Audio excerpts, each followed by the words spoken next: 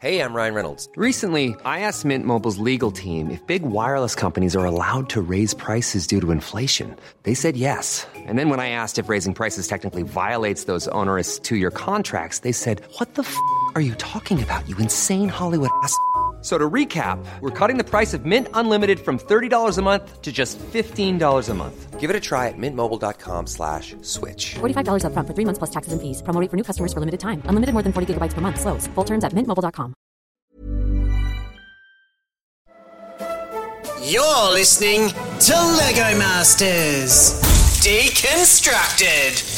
Welcome back to Lego Masters Deconstructed, Australia's only Lego Masters podcast. We've just hit the final episode of non-finals week. That was a confusing way to say it, but it works. We had 4 teams building down to 3 teams left, 4 teams overall because Andrew and Damien had immunity. Zoe, what did you think of the episode? I loved this episode. It was the underwater build.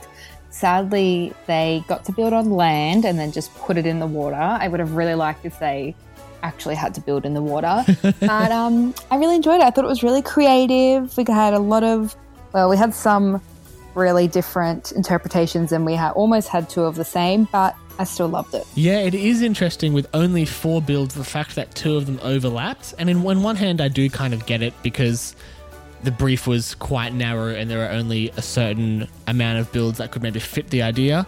But also, Tim and Danny were one of the teams who had the double up, and they were also one of the previous teams who had the double up with our fairy tale build in episode 2.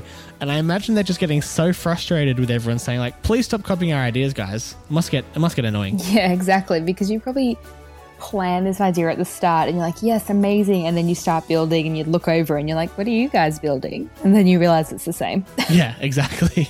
Also wanted to mention the fact that Hamish made Andrew and Damien give back the immunity brick. Yeah. What? That's ridiculous. Like, let's say they can't use it again. Sure, fine, a bit sad. Let them keep the brick, Hamish. Come on, my dude. I know, let them have a souvenir. It was a bit of a flex though. Like, here, we didn't even need to use it. Hey, you can have it. That's true. That's a good point. Alrighty, let's get straight into the builds. Let's start with Tim and Danny because we were just chatting about them. So they initially were having a diver fighting an octopus, which was kind of basically the same idea that Trent and Josh also initially had. But then they changed it to a pirate fighting an octopus over like a treasure chest, which was cool, but like I'm confused. How is the pirate breathing underwater? Maybe it was one of the pirates from Pirates of the Caribbean, specifically The Curse of the Black Pearl, where when they go underwater, they in the moonlight say they're all skeleton-y and they can just like breathe underwater. Maybe it was like a very specific reference to that. It had to be. I know that Lego doesn't have to be logical, but I feel like that's all I look at when I see things like this. I'm like, how is the pirate breathing? Like, he doesn't have an oxygen tank or anything. Like, how is this working?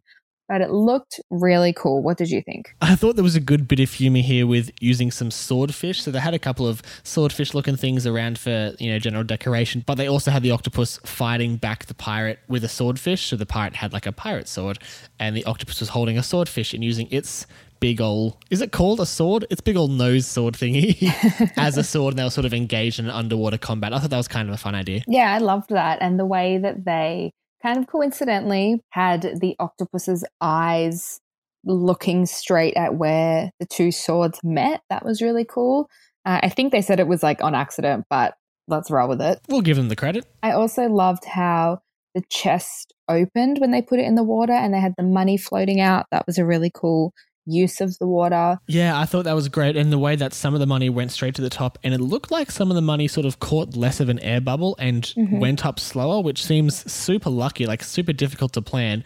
I was almost wondering if they had small pieces of fishing line or something holding those bits of money because they seemed to get stuck in place a bit. But it was hard to tell, but it looked really cool. Yeah, super creative from them. Let's talk about Trent and Josh. So initially they had a diver also kind of fighting an octopus, but they ended up changing it to a colossal squid, which was really, really cool. That squid was a wild time. I loved the aesthetic of it. It was this bright, bold red. It was like a fire truck red, or like a squid red, I guess. But let's call it a fire truck red. It was this big, bold red, which contrasted well with the underwater sort of blueness of that water seems to have.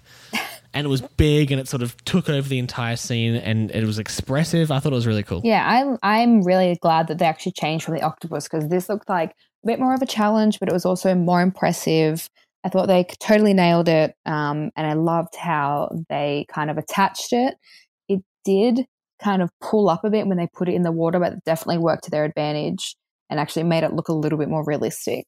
I want to talk about the scuba diver. Mm-hmm. I loved that they kind of went with the old-fashioned diver idea, super identifiable. I really loved that. But let's talk about the face. That took up 25% of the episode. I didn't actually mind the shock face. I kind of didn't really agree when Brickman was like, that's not the facial expression you'd have if you were being grabbed by a squid. I don't know. I think I would look pretty shocked too. Yeah, I totally agree. And we've talked before about how it must be tough for Brickman to constantly be finding constructive things to say about these models and trying to help out the contestants without helping too much. And it's just a difficult job in general. But in this case, the face, I was like, I think it's pretty good. And I guess he was wanting the diver to have a blood-curdling, I'm about to die scream. But when I looked at that face, I kind of did see it was quite a big mouth shape, his mouth was obviously very shocked. Yeah. It was pretty funny, the fact that the guys then scampered around for 20 minutes trying all these different sorts of face shapes and then ended back on the one they started with. Yeah. My only thing about this build was that it was another large character. And I feel like the last several builds, Trent and Josh have kind of gone down that alley of building a big character, which they're obviously very good at.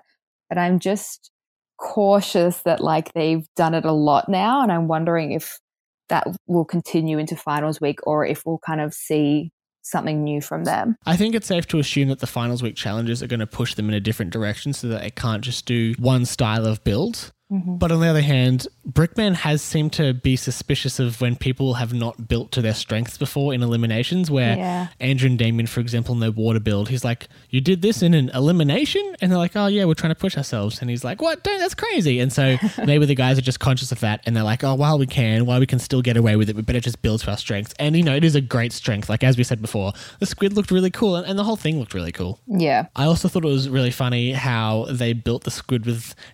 They said it was a beak, but it looked kind of like teeth. And then Jackson and Alex piped up from the other end, and Alex has a marine biology degree.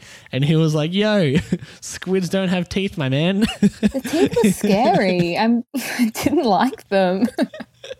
Let's jump to Jackson and Alex. They did Crablantis. This is really out there from them. Great name.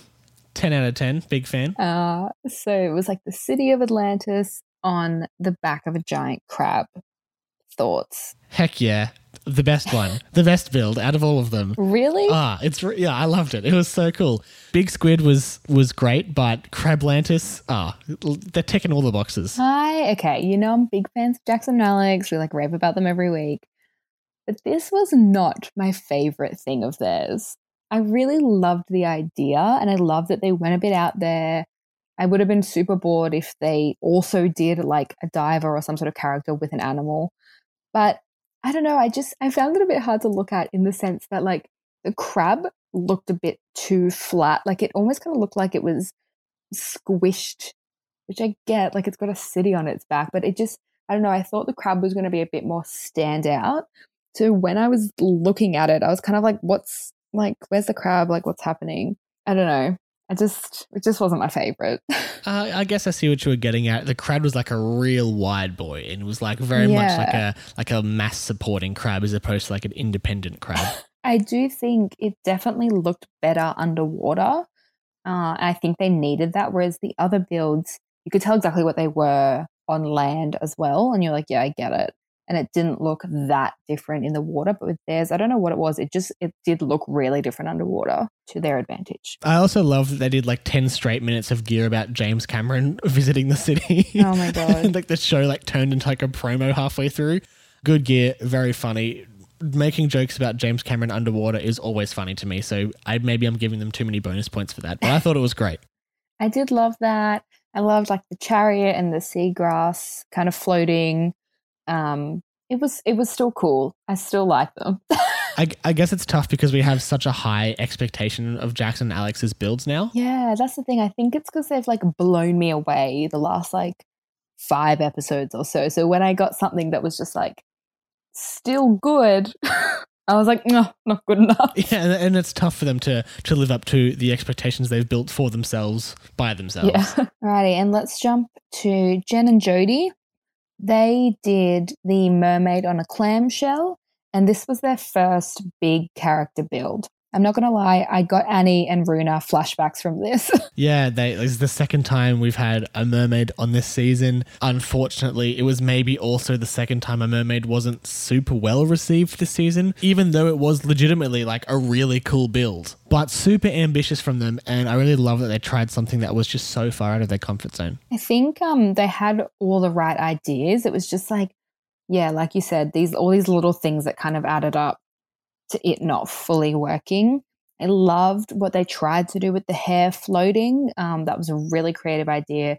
I think they just needed to, like, I'm not a Lego expert, so no one like come at me, but I think they needed to kind of counteract it by having parts of the hair that were heavier so that it all didn't just go up. It kind of needed to be like weighed down a little bit. It's tough because you can't test it, and like buoyancy is like such a difficult thing to balance. And so I really like what they tried, but it's just tough to pull off, yeah. Yeah, I think as well, and I think Brickman mentioned this as well, that the Triton kind of needed to be a different color. It kind of blended in a bit to the hair. I think that was something else that on land it looked okay, like the black Triton sort of was cool and dark and imposing. Yes. But then once it was underwater, it was a lot more difficult to see, and that's maybe a little bit difficult to predict without having obviously built underwater before. So a little bit of a tough break for them in that regard as well. Yeah, exactly. One thing that I did want to raise was that Brickman said that it was their best build.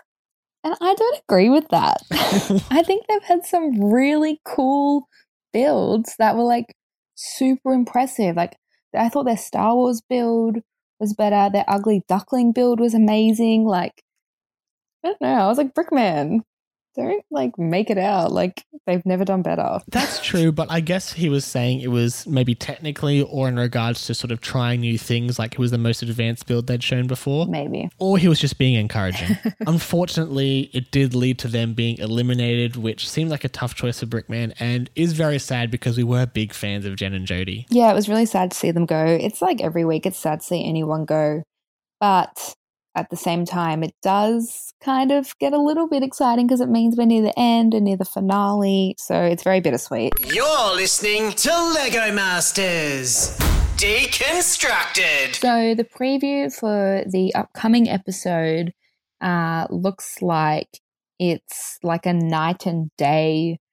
kind of thing. It reminds me very much of the first episode where it's kind of like there's almost different worlds that maybe sit together in some way.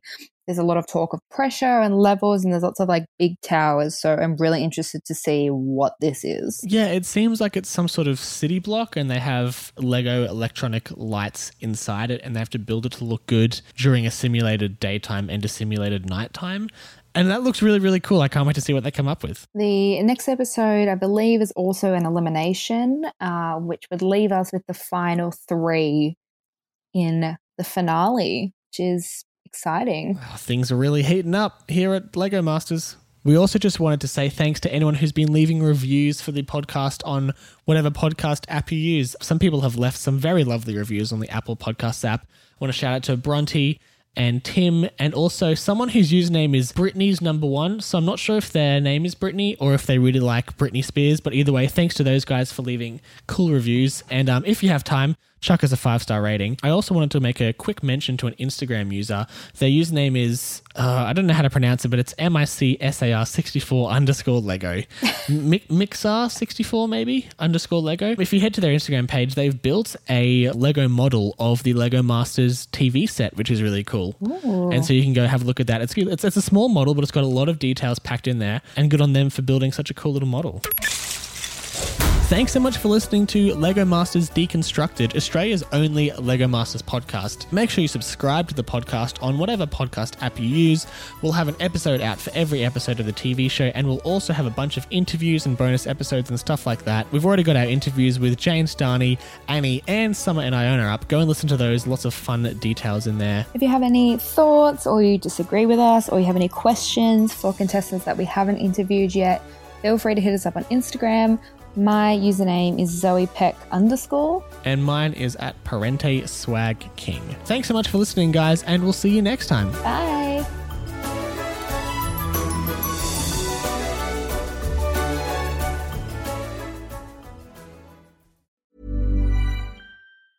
Hi, I'm Daniel, founder of Pretty Litter. Did you know cats tend to hide symptoms of sickness and pain? I learned this the hard way after losing my cat, Gingy. So I created Pretty Litter, a health monitoring litter that helps detect early signs of illness by changing colors, saving you money and potentially your cat's life. Pretty Litter is veterinarian developed, and it's the easiest way to keep tabs on your fur baby's health right at home. Go to prettylitter.com and use code ACAST for 20% off your first order and a free cat toy. Terms and conditions apply. See site for details.